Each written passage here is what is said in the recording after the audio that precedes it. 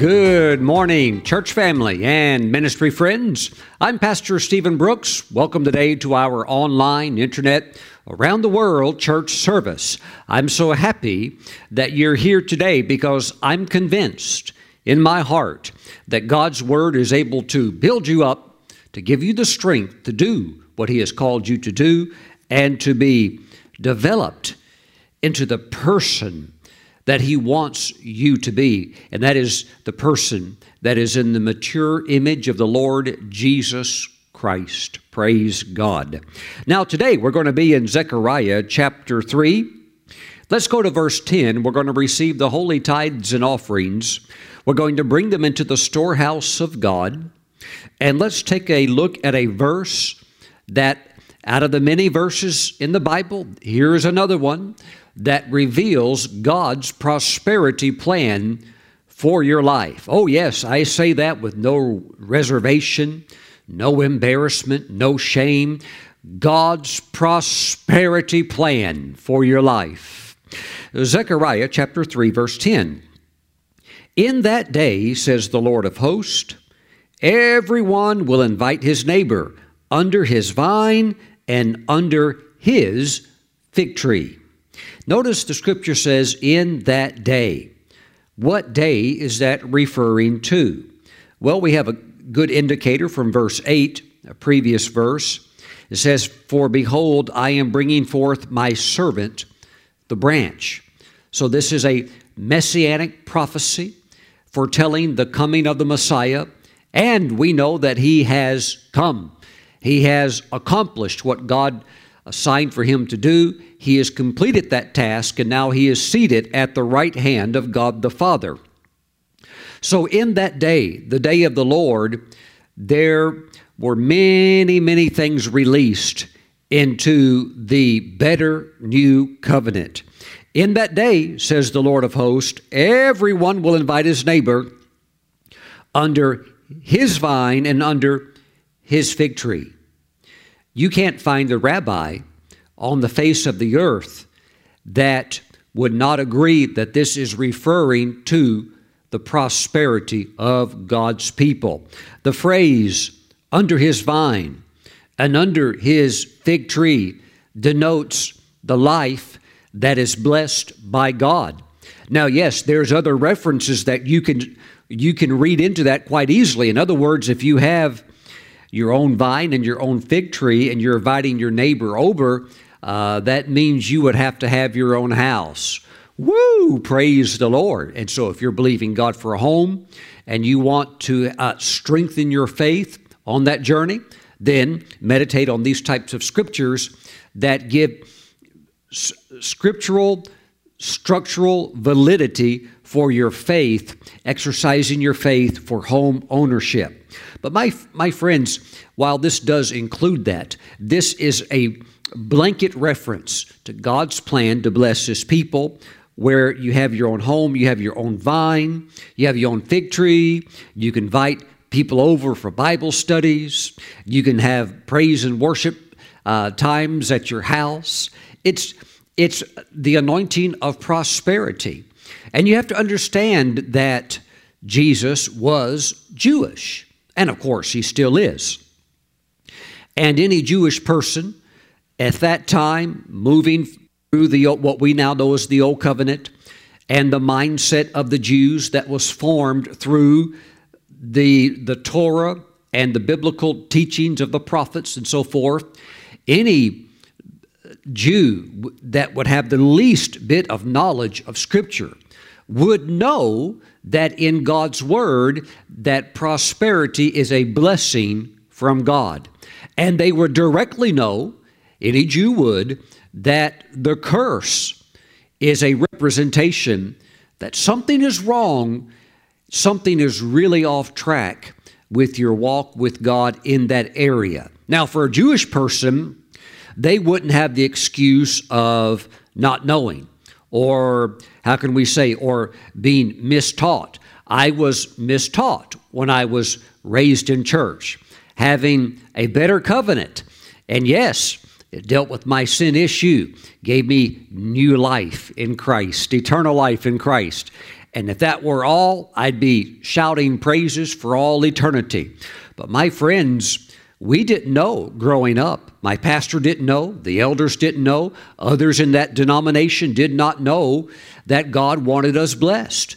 And if the pastor would have preached from Zechariah chapter 3, verse 10, it could have been an uprising on behalf of the elders. They would have just thrown him out and said, now, we don't believe that. They probably would have said something dumb like this: that's only for the Jews. Having no clue, really, like, let the light come on. Jesus is Jewish. This is their mentality. Their mentality is formed from the Torah, the holy word of God. Prosperity is God's plan for the Jewish people. God's prosperity is God's plan for His people, and poverty has always been associated with the curse because God connected it to the curse and revealed it as being a byproduct of the curse being a byproduct of sin, and that's all revealed in what any knowledgeable Jewish person would know in Deuteronomy chapter 28. So we as evangelicals, we as Protestants, we as perhaps Catholics, we perhaps as Orthodox believers, we basically didn't know what the Jews knew for so long. But as we read the Bible through the understanding of the Old Testament, which set the framework for the New Testament, it begins to make sense. God wants us blessed. God doesn't want us being homeless, not having any shoes, not having any food. What kind of a father would stand up and say, I'm just so happy that my 2 children have turned out to be hobos. Let's give them all a hand. Good job. Now go catch a ride on that boxcar. You'd think that person had lost his mind. But there are still many in the church today. They'll celebrate the prosperity of the world and think it's wonderful, while those that have it use it for the most filthy and vulgar means, but yet they'll turn right around and say that God's people, the church, is not supposed to have anything. That is all based on ignorance, and there's one cure for ignorance, and that is the Word of God. Praise God. And my friends, if you want God's Word to work for you, you're going to have to believe it. You're going to have to shake off what culture, which always is transitioning, like a roller coaster in different directions. You're going to have to shake all that off, and you're going to have to believe the Bible. And if you will believe the Bible, and if you'll believe especially Matthew, Mark, Luke, and John, then it will work for you. And Deuteronomy 28, it will work for you. But if you doubt it and you think, things are different today, then you're not going to be able to walk into those promised blessings. Because let me tell you right now, there's one thing that God honors, and that's His Word. God's been around forever. Nobody ever created God. He is the non-created God. He has always been. He's the eternal one. So when God sees all these silly little fads, God sees all this dumb stuff that goes on within the earth, the different nations, even if nations are having, maybe we could call it backsliding situations, God doesn't just suddenly change His commandments or change His principles to accommodate that which is wrong. God's Word is eternally true, rock solid, and the same. And so you have to believe it. You have to take it into your heart and just stand on it, and it'll begin to produce in your life. And yes, it'll work in your finances, but you need to believe God on purpose for prosperity. And you either shrug off any old poverty mentality, because if you don't, and you let even religious fuddy-duddy teaching affect your thinking, you could stay broke for the rest of your life. And you could struggle with money for the rest of your life. But there's going to come a day when your life will end, and you're going to go to heaven. And you're going to find out that when you get to heaven, that the whole time you were on the earth, you were living far below your privileges. You were living far below the covenant standard that God made available for you through His Son. Everything was on the table for you to receive by faith and to enjoy. But, maybe you had some old communist or socialist talk you out of it.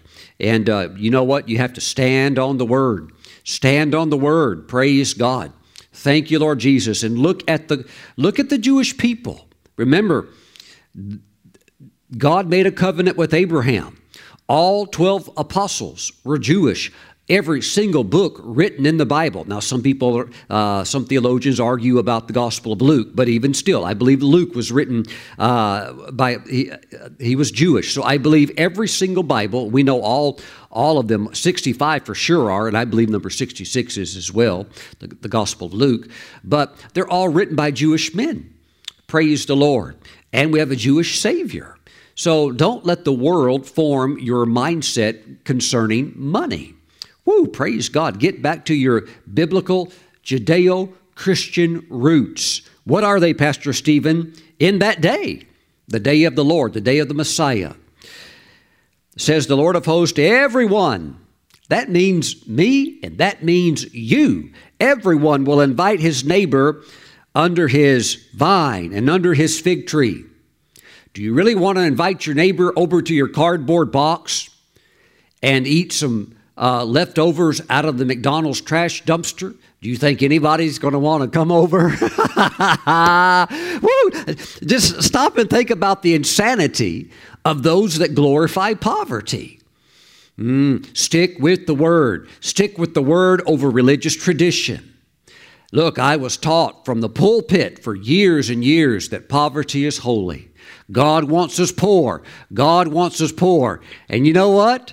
We were poor.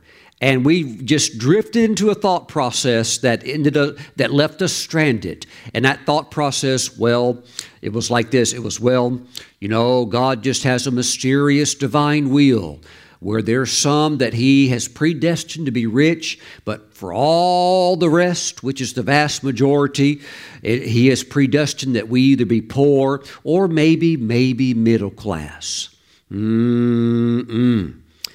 friends, God has a plan, but you must merge into that prosperity plan through acceptance of His Word, strict adherence to His Word, rejoicing in His Word. And remember, Jesus said, if you're ashamed of my teaching, you're ashamed of my Word, I'll be ashamed of you.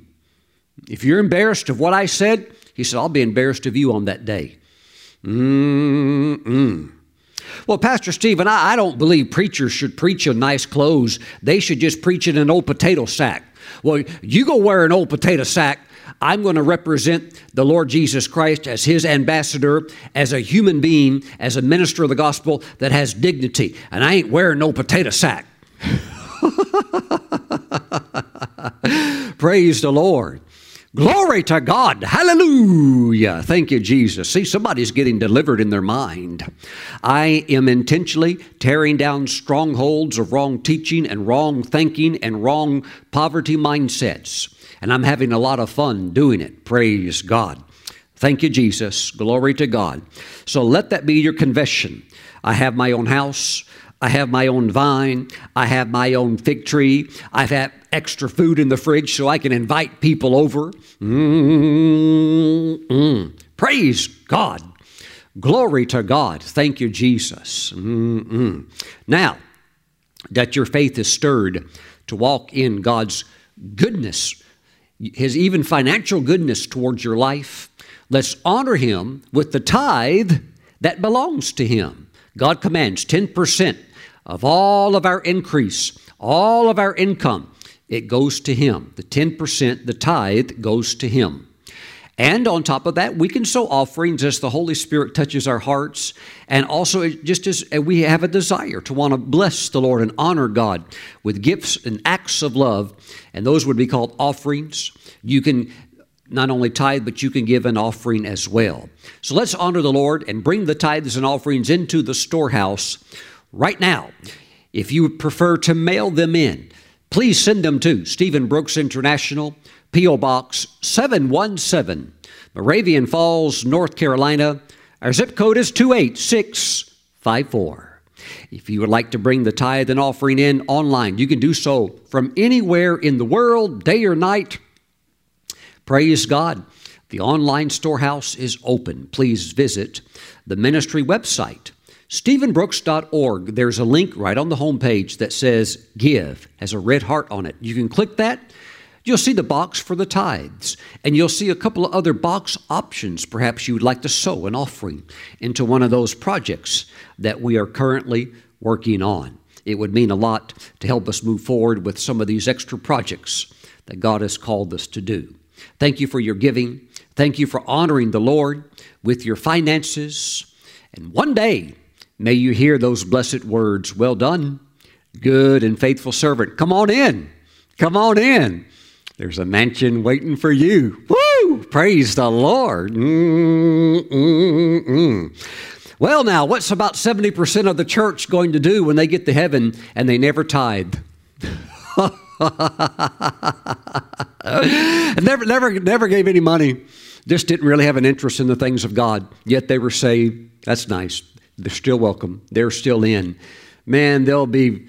they're going to just be like, "Oh, what was wrong with me?" Woo, praise God. But my friends, I'm speaking to those that are the overcomers. I'm speaking to those that don't just say they love the Lord. You prove it through your obedience to Him. Praise God. Thank you for your giving. Father, bless your people. Let their reward be wonderful. Thank you, Father. Let their life on earth be blessed. Let their finances prosper. I thank you for their own fig tree, their own vine. Thank you, Father, in Jesus' name. Amen. Praise the Lord. Now, I'm feeling a prophetic declaration coming forth. Maybe I wouldn't say a declaration, a prophetic insight. Some of you, you're wanting a home. You need to go buy a fig tree. You need to go buy a fig tree. Praise the Lord. We had a friend give to the ministry a fig tree about 10 years ago, and the fig tree got gigantic and beautiful, beautiful figs, and then it died, just completely. It looked like it was dead. Well, it seemed like it stayed like it was dead for 2 years. So you know what? We dug it up and we moved it. We thought, and just before we were going to throw it away and have it hauled to the landfill, my wife said, "Stephen, it could be that tree could still have some life in it." She said, "Let's take it to our house." And we had just purchased a home, and we dug a nice spot for it, and we put in some super rich fertilizer, watered it, and prayed over it, laid hands on it, and that tree looks so beautiful right now, somehow came back to life. I mean, it was just dead for 2 years, but it sure is looking good now. Praise God. Getting ready for some figs. Praise the Lord. Hallelujah. But that can be a prophetic touch point for many of you. You want to own your own home. You're believing God for your own, as they would say in Scripture, your own fig tree, your own vine. Go buy a fig tree. Keep it in a pot. Say, "Lord, I'm going to plant this at my house." Hallelujah. Those of you that are ministers, you're believing God for your own ministry office. Get a fig tree for your ministry office. Praise God, that you can plant it on the property. Glory to God. And then you're walking in it. Zechariah 3, verse 10. Now, the thing about the grapevine, well, that's a lot of work, but you can have some figs. Praise God. If I grow grapes, the deer are going to eat the grapes. But they leave the figs alone. They sure pick my cherry tree clean. God bless them. Amen. Now, my friends, the Lord's blessing is coming to you. Thank you for your giving. Praise the Lord, praise the Lord, praise the Lord. Go get your fig tree. Now, let's take our Bibles today and go to Psalm 119. Psalm 119. I just had a minister friend overseas. He wrote an entire book expounding on Psalm 119. And he wants me to do the foreword to the book, and I've enjoyed reviewing his fantastic book. And in the interim, while I was doing that, the Holy Spirit just happened to bring me over to Psalm 119 and had something for me in there too, praise God. And perhaps my friend has even covered this in the book. I am not aware of that yet, but I know that the Holy Spirit brought it to my attention, and I'm going to talk about it today. Psalm 119, we're going to start in verse 49. And let's open in prayer. Heavenly Father, as we go into your word, into today's message, we're asking that your Holy Spirit would illuminate the Scriptures and would illuminate the path that you have for us. We thank you for a bright, illuminated path. We thank you for no guesswork. We thank you for no lost in the fog. We thank you, Father God, that we know exactly what we're supposed to be doing because of the illumination of the path. Thank you for the illuminating power of your Holy Spirit. In Jesus' name, let us all say amen. Psalm 119, verse 49. Remember the word to your servant, upon which you have caused me to hope. Now, I was having a coffee, a nice latte, at a nice coffee house with a dear friend, ministry partner, and very close friend. And we were talking about the things of God. And he said, Brother Stephen, he said, God is doing so many things through your ministry. He said, I'm amazed at how many things your ministry is doing. You're doing all of this, and you're doing all of that, and you're doing all of these things. And I said, well, brother, I said, it's all by the Lord's grace. And I said, you know, you could stand back and see these things, but in my life, in my world, it's a very smooth flow. It's not like all this is going on and, you know what, I'm just running and yes, I am running in a sense, but it's not like I'm flustered or just, it's too much. It's actually a lot of fun. So I'm having a good time. I'm actually enjoying it. But here's the thing.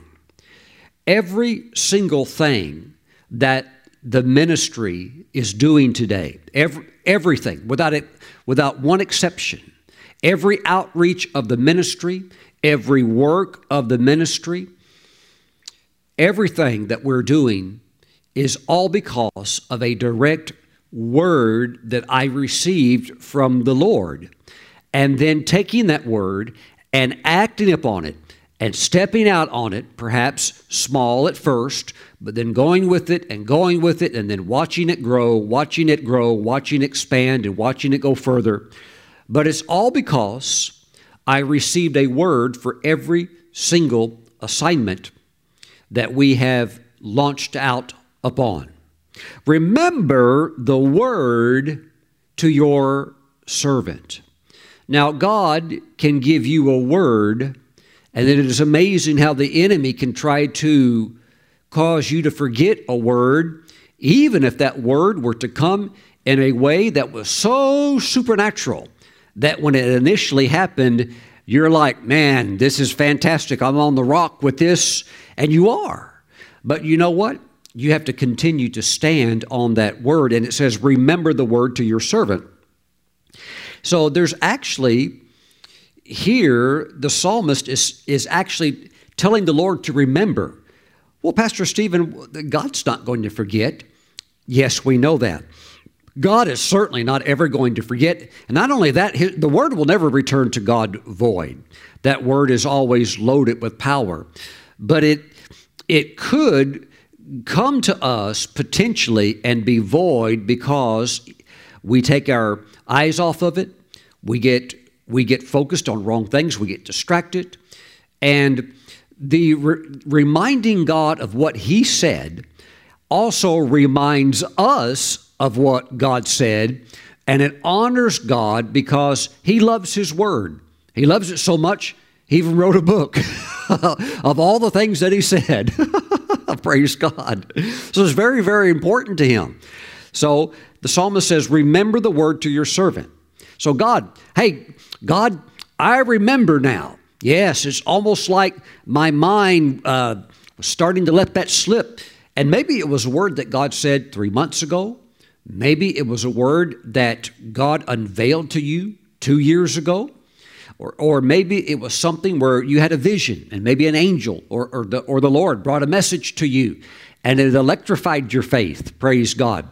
But it's also a faith assignment that has to be walked out. And even though you had such a supernatural experience, some time can go by and your faith can be tested.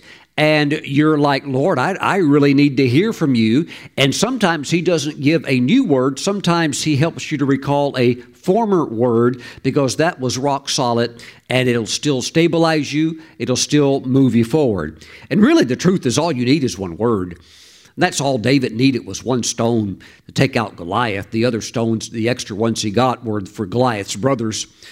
Because family members oftentimes get involved in conflicts and stuff like that. But really, he just needed one stone. I don't think he had any intentions of missing at all. And all you need really is one word from the Lord. That's all you need. You really can get the job done on one scripture, one word of God speaking to you. You can get it done with that. So we have to be aware of that word. We have to celebrate that word. We have to remind ourselves of that word. And because God loves his word and honors his word, we have to bring it back before him again and say, now remember, God, you said this. And Lord, you remember also you said that you watch over your word to perform it. And Lord, I just want you to be mindful of that.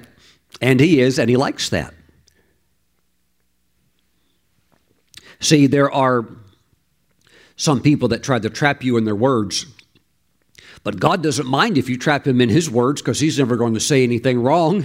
So he's like, yeah, I said that. I sure did. And so we need to bring that before the Lord. Now watch this. Remember the word to your servant upon which you have caused me to hope. That word from God will do three primary things. One, it will bring instant hope into your spirit. And hope is not like the world's hope where you got those people out there, they hope they win the lottery. They're buying cards and spending their hard-earned money on these stupid lottery tickets, and they're scratching them off and they're hoping they're going to win. That's the natural hope, and it is extremely disappointing and might come through, might not, usually doesn't. But the God kind of hope is very, very powerful. And it creates an ongoing, sustaining expectancy. Yeah, it's going down. Like, yes, it's happening. And it can happen today.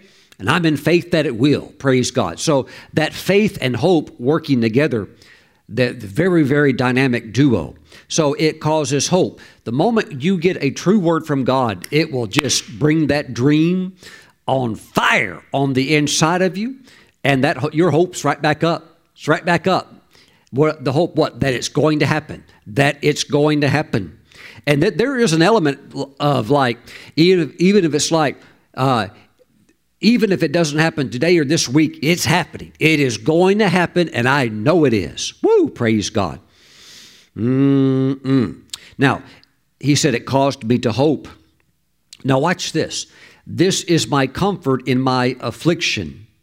So this word also brings comfort. So it brings hope and it brings comfort. And you're going to need that word to remind you, because that word will bring comfort when oftentimes the enemy can mock and he could say, you don't have it yet, do you? And he can do things like that, and he can try to taunt, and he could try to work through people to constantly discourage and to say things like, well, you meant well, but I guess it's just not God's will for you. You might as well just get ready to die and stuff like that. And so affliction also can be referring primarily to tests and trials and difficulties that present circumstances that say it's never going to happen for you.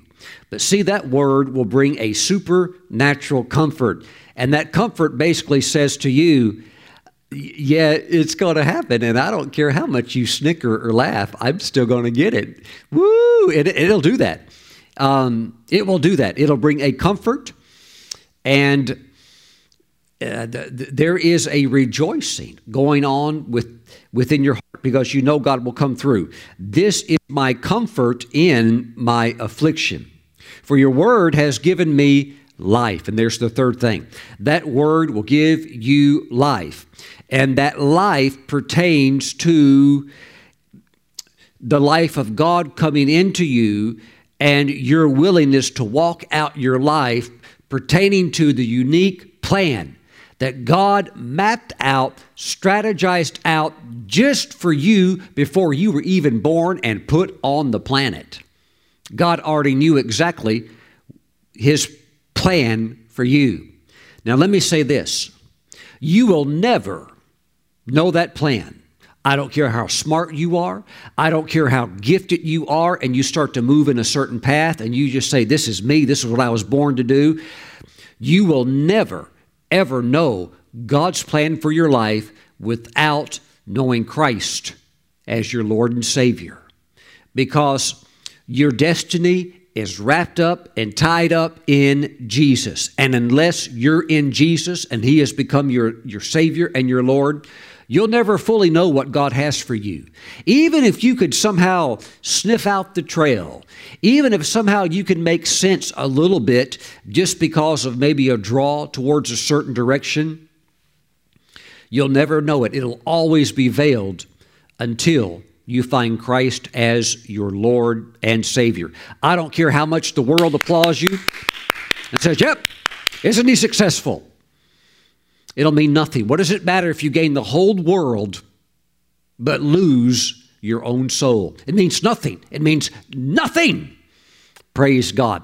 So you must know the Lord and you must walk with the Lord. So your word has given me life. It has given me life.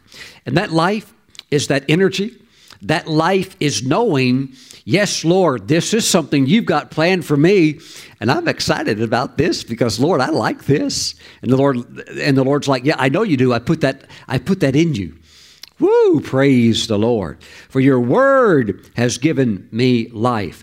The true word, it will lift you.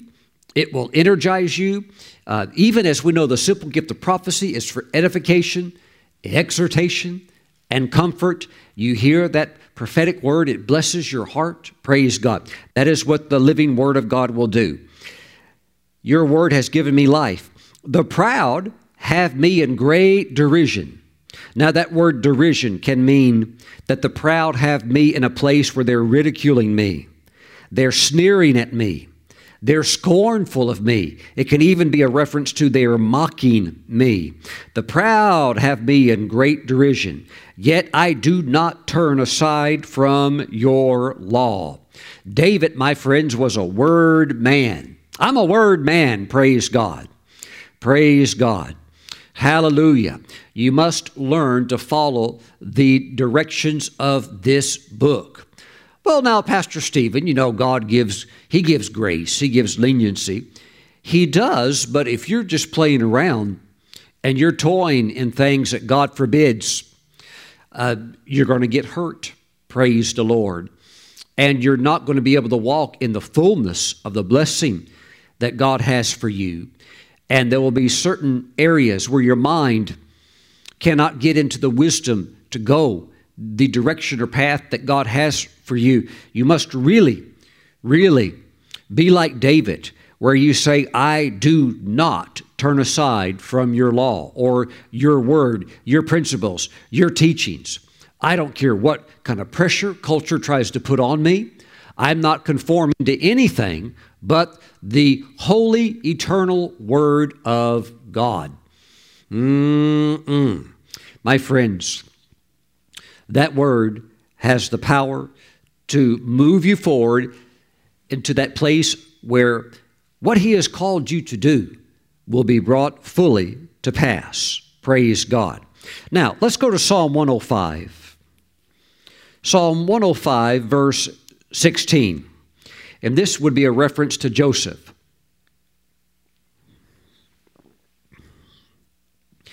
Moreover, he called for a famine in the land. That would be the Lord. He destroyed all the provision of bread. He sent a man before them, Joseph, who was sold as a slave. They hurt his feet with fetters. He was laid in irons until the time that his word came to pass. The word of the Lord tested him. Wow. The enemy will try to get you to forget the word that God gave to you. He'll try to get you to forget that prophetic vision or that prophecy given to you by the prophet or prophetess that made the hair on the back of your neck stand up. The prophecy that electrified you for 3 days and it was all you could think about. The enemy will try to get you into a place where you forget that and you're just consumed with the negative circumstances that would suggest it's not going to happen for you. My friends, even if a person like Joseph, who was wrongly imprisoned, if such a person will just stay with that word, eventually that word will bring you out. And what God will do in the interim is that He'll stand back. He'll stand back and He'll watch to see if you really believe His word. Not just believe it for 3 days. And not just, really latch onto it for 3 weeks and celebrate it and tell everybody how you really have stepped out to believe God. No.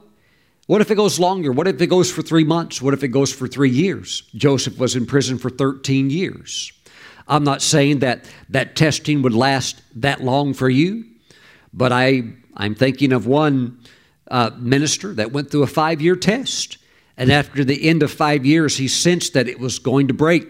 God sent a prophet, one of the world's leading prophets, to him. And that prophet said, "The Lord shows me that the fiery trial that you have been in for the last 5 years, it's over.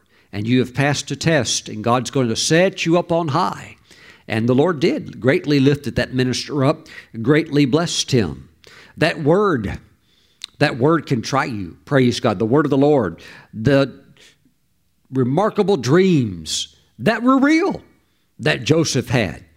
We're talking about real words, whether the word came through a dream, a valid vision, or the Rhema word leaping off the page as a living word, just as if God spoke it. In essence, He did speak it. That's what the Rhema word is. But nevertheless, that word, oh yes, it can try you. Praise God. And you would think, how can that word work? How can it overcome these things that I'm in? My friends, God has an ability to be able to work miracles. And while we look at miracles as being these great big things to God, it's just easy stuff. The greatest miracle that we could ever imagine, it's just easy stuff with God. When you look at the expanse of the universe and all these galaxies and all these stars and all of this majesty that display His omnipotent power, you realize, this is like for God, this is easy. And so, my friends, we must hold to His word because it will produce in our lives. Verse 20, we see that it eventually produced for Joseph because he never gave up on it. The king sent and released him. The ruler of the people let him go free. He made him lord of his house and a ruler of all his possessions, to bind his princes at his pleasure and teach his elders wisdom. Praise God. Thank you, Lord Jesus. I see your trial, the trying of that word. I see that season being fulfilled and you coming into the manifestation of that word in your life. Praise God. Let's go to the Gospel of John. John chapter 21. And let's go to verse 18. Praise God. Jesus said to him, that would be Peter, "Feed my sheep. Most assuredly I say to you, when you were younger, you girded yourself and walked where you wished.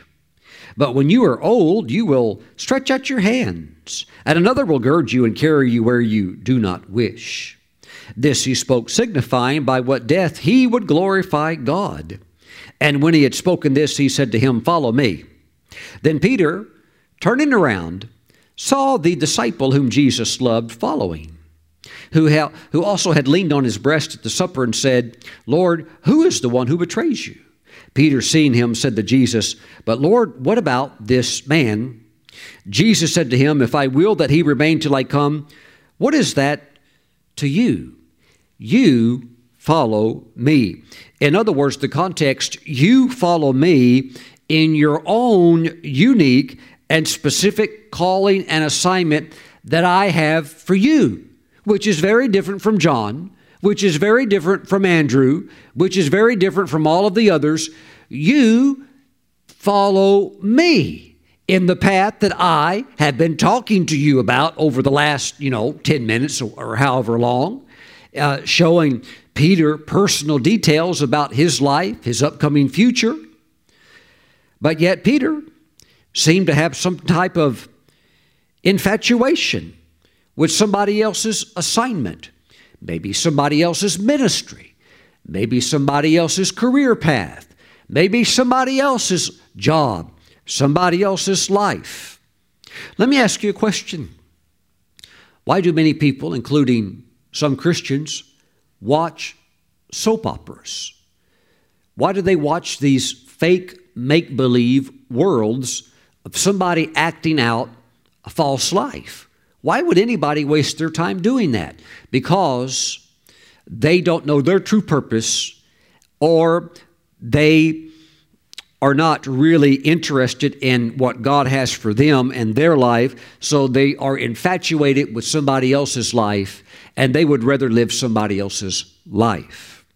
Why would anybody watch some kind of a stupid reality show of somebody else? It's the same thing as a soap opera. It's a reality show. What's such a great interest in seeing somebody else live their life when you have your own life to live? And Jesus, he got a little bit point blank, a little bit direct with Peter and said, what is that to you? In other words, John's ministry and what John is going to do. Jesus told Peter, what is that to you? It's not your life. It's not your calling. It's not your path. What's up with the infatuation about John? Well, now, Pastor Stephen, it seems like John had a little something special. They all had something special. You have something special with the Lord. There is no other you. I hope you've noticed that. Nobody else out there has your fingerprints, your DNA, your smile, your personality, and nobody else ever will. You are a one and done. You're it. Praise God. And so you have something very, very special going on with the Lord. And you need to follow the Lord. Follow the Lord in the area of the fulfillment of what He has called you to do. Pastor Stephen, I don't know how to do that. You do it through a word. You do it by getting the word that God has for you, understanding that word ties you in with prophetic destiny, ties you in with the assignment, and you just stay on that word, work that word. You're aware of it.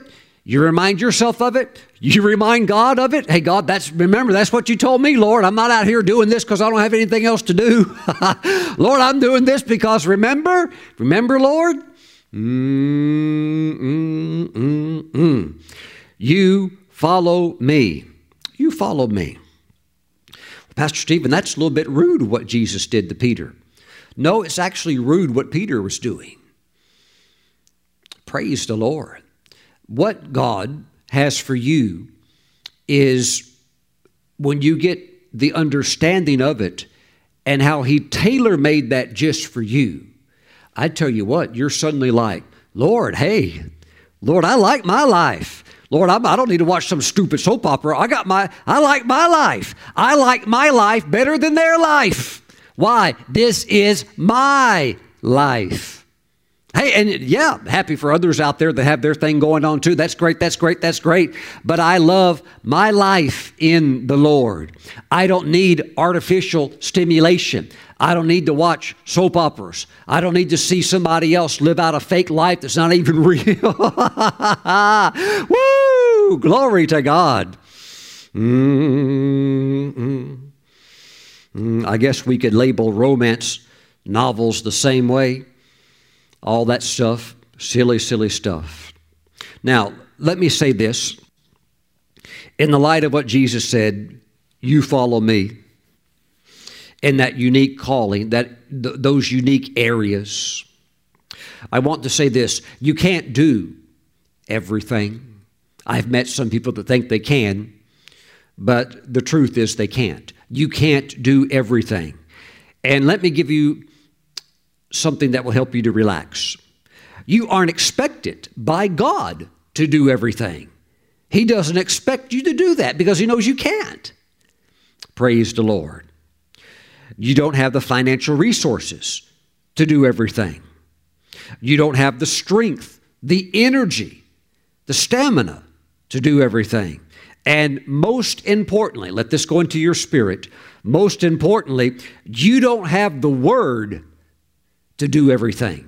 You don't have a word from God telling you, do this, and it just goes on forever. You don't have that. You have specific words. Everything this ministry is doing, again, comes back to something that God told me either in my prayer time, my fellowship, my time with Him, or some type of visitation or encounter with the Lord, and that's what I'm doing. And there's a million other things that I'm not doing that I could do, but I'm not going to do them because God hasn't told me to do them. Well, now, Pastor Stephen, you need to jump over here on that. God, that's a good thing, but God hasn't told me to jump over there on that.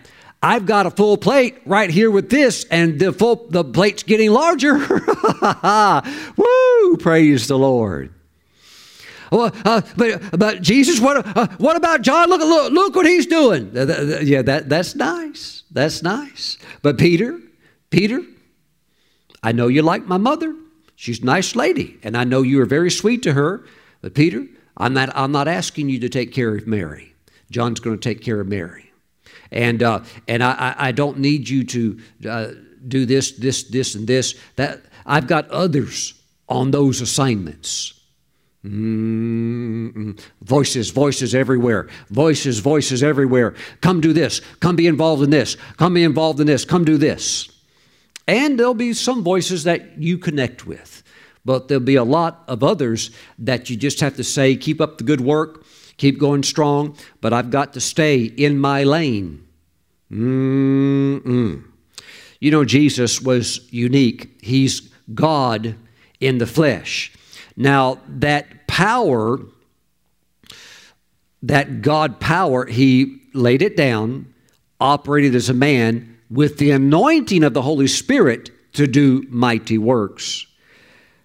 But with that mystery of being God and man at the same time, you can see in Jesus the fullness of every ministry office. I mean, He wasn't like just another apostle. According to Hebrews, we're told that He was the apostle. So it's not like, hey, He's just one of all the thousands of apostles that, that are in the earth. No, He was the apostle that every other apostolic minister follows after. He's the prototype. He's what we would endeavor to emulate. He wasn't just another prophet. He was the prophet, the one that Moses said that, hey, there's coming somebody a whole lot greater than me. And when He comes, He is the prophet. Listen to Him. Do what He says. Okay, so He's talking about Jesus. Praise God. He's not just another prophet, the prophet that any prophet would endeavor to emulate and follow His prophetic ministry. And Jesus was not just like another evangelist. He was the evangelist. He's not just another pastor. No, He's the great shepherd of the sheep. And He's not just like another good teacher. He's the teacher. He could teach. Yes, He can preach. But wow, just incredible teaching, which is very, very essential. So my friends, while the Lord was able to do all of these things and fill each ministry office, as ministers of the gospel, we have to realize that we have to be set in where He places us. And you can't do all five. And in work within various, platforms of work, you have to realize that if you don't get really good at something, you're going to end up in this very bad place, which is called a jack of all trades and a master of none. And that's something that you don't want. And that happens because you're trying to spread yourself too thin, trying to do all this stuff, think you can do all this stuff. But you need to move towards becoming excellent in what God has called you to do and staying on task, not getting all distracted, but staying focused in your position. And if you do, you will be rewarded. Praise God. Romans chapter 11. Romans 11, verse 13. The Apostle Paul said, "For I speak to you Gentiles, inasmuch as I am an apostle to the Gentiles." Now remember, Peter, totally different assignment, apostle primarily to the Jews. Now, yes, he would skip over and do some other things, ministered to Cornelius, brought he and his family into the Christian faith. So now he's reaching to some Gentiles, but primarily his ministry was for the Jews. But you have Paul mainly reaching out to Gentiles. And yes, he's still going to go to a lot of synagogues. He's going to try to reach a lot of Jews, but primarily he's going out to the nations. He's ministering to the Gentiles. "For I speak to you Gentiles, inasmuch as I am an apostle to the Gentiles, I magnify my ministry." Now, that magnifying his ministry, in essence, was him being obedient to the Lord Jesus to do what the Lord had asked him to do. And he didn't say, "Well, I'm not really needed. We got a lot of other guys out there.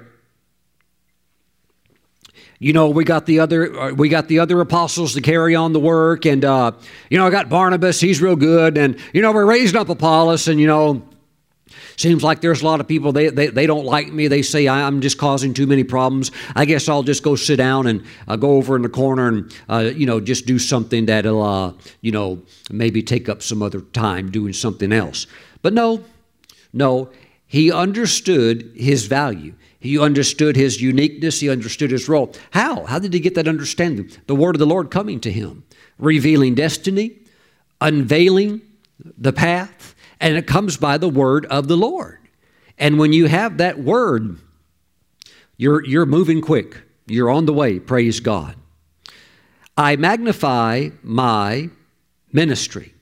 One translation says, "I boast about my ministry." Praise the Lord. And there is a part of our lives where we walk in the humility of the Lord, but there's another part that brings that balance that is very much needed, where I can help people in this area. I'm good at this. If you're a brain surgeon, you're like, "Hey, I can fix your head. I can fix your brain or your car. Hey, I'm a really good tech person with cars. Hey, if there's something wrong with it, I can take the whole thing apart and fix it. I'm really good." And you magnify that area, that anointing, that gifting that God has put in you. Praise the Lord. Hallelujah. Thank you, Lord Jesus. I magnify my ministry. I magnify my ministry. Praise God. Well, my friends, the Lord was really wanting Peter to get into that assignment, that fullness of apostolic ministry that he had for him. And in order for him to get going in the right direction, Lord had to give him some strong words. What is that to you concerning John? What is that to you? Peter, you've got your own ministry. I've just given you personal insight about your future. You don't need to be distracted by all this other stuff. Praise the Lord. Praise the Lord. And Peter moves forward. Later, Paul comes on the scene. Paul moves forward. And there were many people that tried to get Paul just to shut it down. But he wouldn't shut it down. And he says, "I magnify my ministry." And he says, "I appreciate all that Peter's doing. Peter's doing a great job. James is doing a great job over there at the church in Jerusalem. But hey, I've got some things also that need to be said. And I have received some revelations that are greater than what the disciples have even understood, because I have been taught things by the Lord himself, and I'm going to share those." And he did. He did. Praise God. And God has put things in you that can only be expressed in certain ways, in a best way, through the vessel that he chooses. Praise God. And it doesn't matter if God has called you to bake cookies and to sell cookies, or be evangelist to a remote part of the world. It doesn't matter. Just develop that and say, "I magnify my ministry." Yes, we need to magnify John's ministry. Yeah, that's good. John has plenty of people cheering him on. Everybody likes John, the beloved apostle, the one that leaned his head on the Lord's chest. Oh, look, he's got a big fan group. John's just fine. But look, you have to understand that you are very vital in the church. You are very vital with what God has invested into you, and you need to magnify that. Praise the Lord. And don't listen to the voices. Don't listen to those types of criticism that will say, well, now, you're really not that much needed. See, David said, the proud have me in great derision.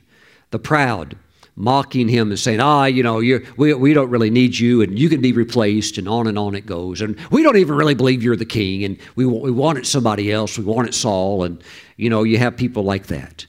But what got David through with comfort and hope and life was the Word, was the Word, was the Word. And God has a word for you.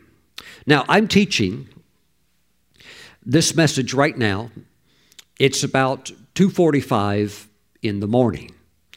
You might be thinking, well, Pastor Stephen, why in the world are you teaching in the middle of the morning, in the middle of the night? Well, because I started much earlier, of course, in the day, went into the afternoon, went into the evening, and I was wanting a word from the Lord on a certain thing that I've really been talking to the Lord a lot about. And I want to tell you a little bit of how this works. When you want a word, you have to really seek the Lord for that word. And I'm not talking about fabricating something or just trying to make something up to get I guess that's a word, I guess I'll take that. No, that won't work when things get tough. You must have true words, genuine, authentic experiences with the Lord. So as I kept on seeking the Lord, it just took me a while to get quiet. It took me a while for my mind just to get relaxed, to get quiet. And it wasn't until like 11 o'clock at night where everything went like totally tranquil. It's like I got onto a body of water. It reminds me of one time I went on the Sea of Galilee, of course, in Israel, and it was so tranquil and smooth. There was not one wave anywhere. It was like glass. It was perfect. And that's what I came into. And it took me a long time to just waiting, seeking, hanging out with the Lord until I got into that place where I was now finally positioned to receive a word from the Lord. And once everything got real still and real quiet, and it took about 6 hours to get into that place, then I got on that smooth crystal sea of moving forward with the Lord in prayer. And sure enough, He started talking. So you can't force God to talk. But if you just hang around, not so much until He's ready, but also when you're ready, when you're real calm, we're real relaxed, and you can discern, what's and when you get into that place, very, very smooth place. It's like the vanilla place. Vanilla is very, very smooth and relaxing. And you feel like in that place that if that were sustained, your body wouldn't get tired. You feel like you could just sit there forever. You feel like you could sit there for days and days in the presence of the Lord, enjoying the Lord's presence, and He starts talking. And the scriptures start coming, and the revelation starts flowing. And I had an experience with the Lord where He took me back to a previous word and basically said, I'm not going to give you a new word on that. Why? I've already given you a word on that through a supernatural experience. And I said, my goodness, Lord, you sure did. I guess I was just seeking something fresh because I'm just still walking this out, believing for the miracle manifestation. And I said, but Lord, it is true. You actually revealed that to me. And as I got back on that word, life rushed back into me. Praise the Lord. And the journey continues. See, remember the word to your servant, upon which you have caused me to hope. So hope comes back. This is my comfort. Comfort returns. and your word has given me life. Praise God. The word of God is eternal. It's always living. And that word, my friends, will just lift you up. It'll lift you up. This is the same word that created everything that we see, the beautiful mountains, the sun, the moon, the distant stars, everything within the universe. It all came forth by God's word. So when he gives you the word, you must stand on it. You must hold to it even in the midst of derision, even in the midst of others who would maybe perhaps even mock or not agree with it. But because you're on the word, praise God, that word will work for you. Thank you, Jesus. Now, I would also say that when you are going in a certain direction in your unique calling, you also will, by the Holy Spirit, you'll have others at times that you cross-pollinate with. Why? They are also those of like precious faith. And they're believing God too. And they're holding the word too. And they're trusting God too. And some of them, in a sense, are not on the same unique path as you, but they are also in a same flow. They're in the same vein. Woo, praise God. And so you can encourage each other. Brother, I know you believe in God. I'm standing with you also. It's going to happen. Yes. And brother, you're going to get yours too. And you know, hallelujah. It just, iron sharpens iron. So does one man sharpen another. So eagles fly within that group. There can be places where there's gatherings of eagles. Praise the Lord. But those are the ones who are in faith, believing God, taking God serious with his word. Praise the Lord. Hallelujah. Praise God. Praise God. Thank you, Jesus. So, my friends, let your focus be restored. Let your focus be restored. And like Peter, who was just caught up with John, maybe there was a little bit of envy there. I don't know. Well, now, we do know that they had, the apostles, they had their time sometimes. You had the two brothers that had kind of gone behind the scenes, and they had talked to their mother, and their mother had gone to the Lord and said, hey, Lord, and she brings the two apostles and says, hey, Lord, when you come into your kingdom, in other words, when you're ruling and reigning over the whole world from Jerusalem, let my two boys, one sit on one side and one on the other of you, when you have your big throne and everything. Let them sit on the right and left. And man, when the other apostles heard about that, they were hot. They were mad. And so, yeah, you had these things going on sometimes. And perhaps John's special walk with the Lord made some others, that's not right. He's that close to the Lord. But, everybody has their own thing. Everybody has their own thing. We need to leave John alone. John's doing just fine. And you have to focus on your own thing. And the Lord had to help Peter with that. And I feel in my spirit that he's trying to help some of you with that also. Woo! Hallelujah. Praise God. And I'm trying to be a little bit nicer because the Lord, he's the most loving person, but he can be very, very, very strong in bringing needed correction. And he could just say very, very strongly, what is that to you? So praise God. And we don't want him to say that to us. We want to be busy about what God has called us to do and encourage others. As you are in that place with the Lord, doing what he's called you to do, and you love it, you know what? It frees you up to have true love for others. Yeah, go for it. Keep on going. Amen. And it's so good to be in your flow that God has called you to be in. Praise God, regardless of what that is. And if you don't know what it is, it's in here somewhere. You need to get the Word. You need to get the Word. You take your Bible, take a notepad and a pen, and go sit down somewhere and just wait on the Lord and pray and worship the Lord until you get into that place where you're real calm, real still, and you can get a word. Praise God. And if you've never had one, he'll give you one. Praise God. Thank you, Jesus. And I'll say it again. One is all you need to get the job done on that task. One's all you need. Praise the Lord. Lift your hands. Father, thank you for your people. They're all giant killers. And the enemy knows it. And while the enemy would try to act like a big tough guy, and the enemy's actually intimidated by them. That's why he's doing the mocking and doing all of the attacks of bad dreams and nightmares at night, trying to do it because he's intimidated. He's intimidated. It's all a bluff. So, Father, I just thank you that I'm speaking to giant killers.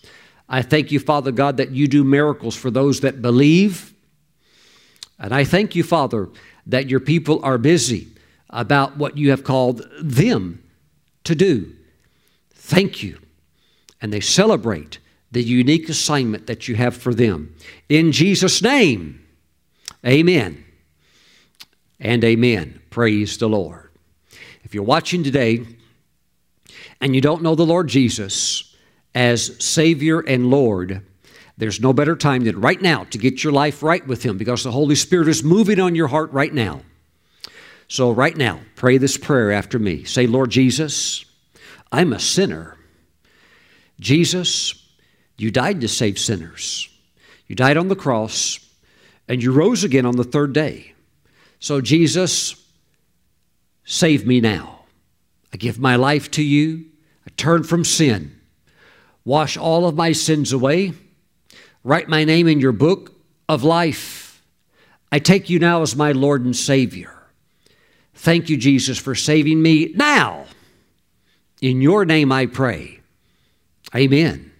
Welcome to the family of God. Woo! Glory to God. Hallelujah. Praise the Lord.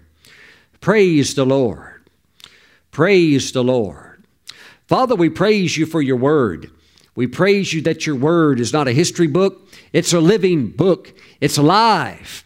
It's alive. Thank you, Father God, that you are a God who speaks. And there is no other God. And even if there is any other so-called God, those gods are all mute and they can't talk. We thank you, Father God, that you are the true speaking God. We thank you. We thank you that all over the world you're speaking your word, your assignment to your people.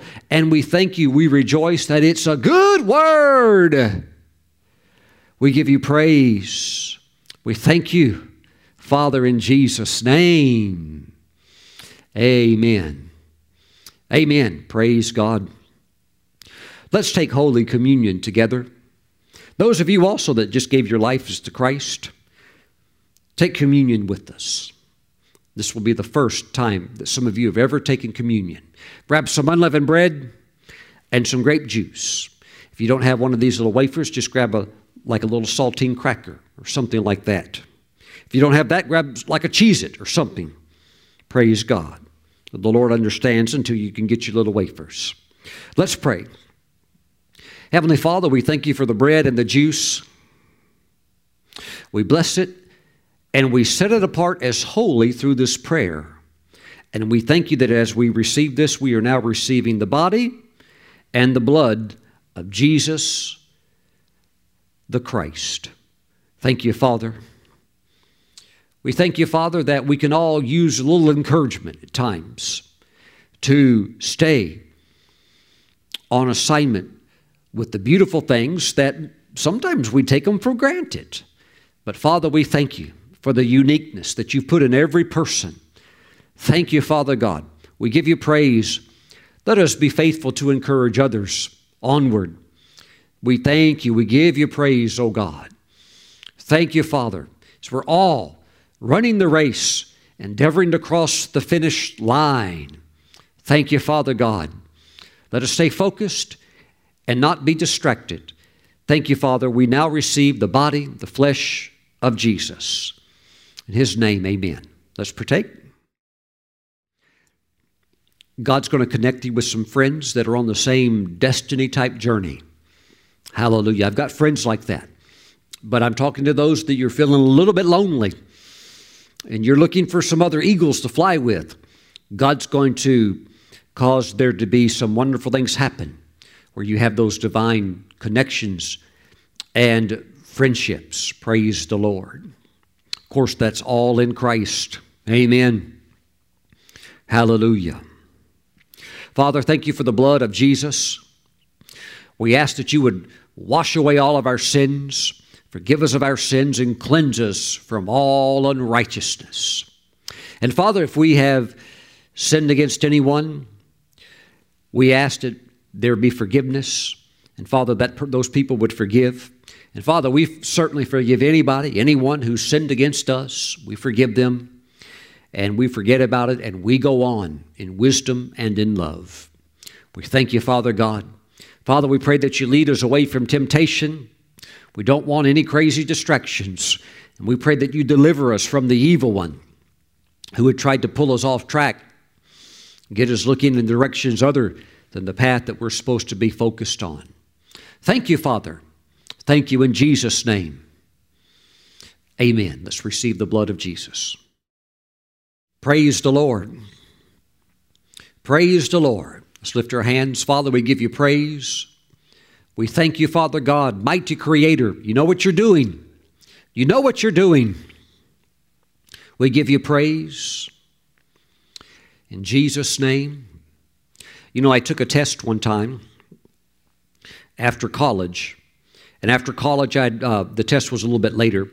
I began working different jobs, and the years started going by. I was very, very frustrated, extremely disappointed. I was 26 years old. Get ready for this. I was 26 years old, and I had already worked 73 different jobs. Isn't that wild? How crazy is that? And I couldn't figure out what God wanted me to do. And I just couldn't figure it out. And I was just like, God, I don't know what to do. I'd work a job, and I just think, this is a crazy job. This is not working for me. And so now I know that's kind of crazy. I know for most people that's, you usually slip into something. But I'm just telling you what happened to me. I went through 73 jobs. And some of the companies, they really liked me. They really wanted me to stay. But I was just like, some things about this job that it's not clicking. I don't like it. I had a job one time where I was assigned to fill orders for pesticides that farmers would use to spray and kill certain crops and certain bugs.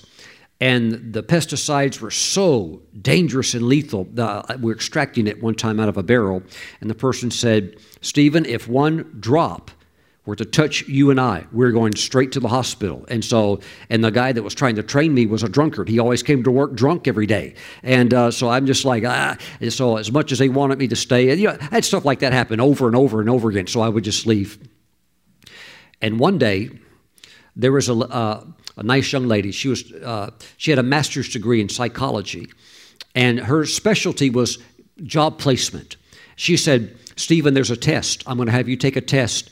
It will take you anywhere from 6 to 8 hours to complete it. But once you complete this test, I will know exactly what you're supposed to do in life. Now, keep in mind, this is psychology and psychiatric efforts to do their best to unlock what is actually in the human spirit. And it's good stuff, but it's not God stuff. I took the test. I slowly answered every question to the very best of my ability. It took me about maybe 7 hours, somewhere like 6.5, 7 hours. And I finished it. I turned it in. She said, all right, I'm gonna run it through the thing. I'm going to compare the data. And she said, I'll be able to tell you exactly what you're supposed to do in life. I said, great. I'm finally going to know. I'm finally going to know. And she came back like 5 days later with the results. And it wasn't good. I could tell by the look on her face it wasn't good. She said, Stephen, I have never seen anything like this before. She said, according to the results, you fall into a category that is less than the 1 percentile category of all the other 99% of the people that are out there. You're not only in the 1%, you're less than the 1%. And the only occupation this says that you could ever do and will ever be good at is to become a helicopter pilot. I said, to do what? She said, to be a helicopter pilot. She says, that's what the test shows. I said, I don't know what to think about that. She said, well, that's it. She said, these tests are accurate. And the whole time, the destiny was right in front of me, and I couldn't see it. The whole time, it was like on billboards everywhere. It's like people trying to tell me everywhere, minister, ministry, ministry, ministry. I couldn't pick it up. I couldn't pick it up. Neither could the psychiatrist. I didn't know until I came into the baptism of the Holy Spirit, and the Holy Spirit began to teach me, break things off of me, and help me to see the true destiny that God had for me. All right, now watch this. That was in my mid-20s. When I was in my 40s, I was reading an article in an aviation magazine from one of the world's greatest helicopter pilots. And this is what the article said as they were interviewing the pilot. She was a lady. She was a woman. She said this. She said, when I was in my 20s and got out of college, I didn't know what to do in life. I tried different jobs. You probably know where this is going. She said, I tried different jobs. I wasn't happy with anything. I couldn't find satisfaction in anything. And she said, I ended up taking a very long, extensive psychiatric diagnostic test that would point me in the right career direction. And she said, after I finished the test, it showed that I fell in a very, very small percentage of those that aren't like others. You have a very unique, put together system of what will work for you and what it won't. And the test said that I would only be good at one thing, and that was helicopter pilot. And she went on. She said, okay, if that's what it is, I guess I'll do it. And she dove into it head first, because she's a smart person, and she ended up becoming what is considered the world's greatest female helicopter pilot, one of the greatest in the world, actually. Praise the Lord. But here's the catcher. Here, you ready for this? Here's the catcher. When reading the article, it left the impression by some things that she said that she's still not sure if that's what she's supposed to be doing, even though she's now considered the best in the world in it. Woo! She's still, when you read her answers to some of the questions, you still you got a takeaway of like, she's still searching. She's still looking. You can only find it in the Lord, and you can only find it by the anointing of the revelation of the Holy Spirit working in your life. Get into the Word. Pray in tongues. Spend time. Get into the Word and just wait on the Lord until He speaks. Until He speaks. And when you get the Word, you're going to know exactly what to do. Whether it's cookie maker, helicopter pilot, submarine director, whatever. It doesn't matter. It doesn't matter.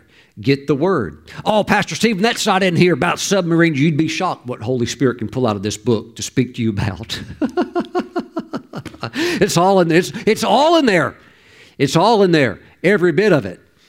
Every bit of it. Every bit of your life is there. Praise God.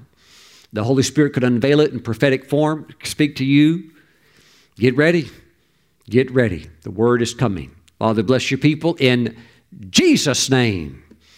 Amen. I say goodbye to you. Not from the left seat of a helicopter, but from behind a pulpit. I look forward to seeing you back next time. Bye-bye.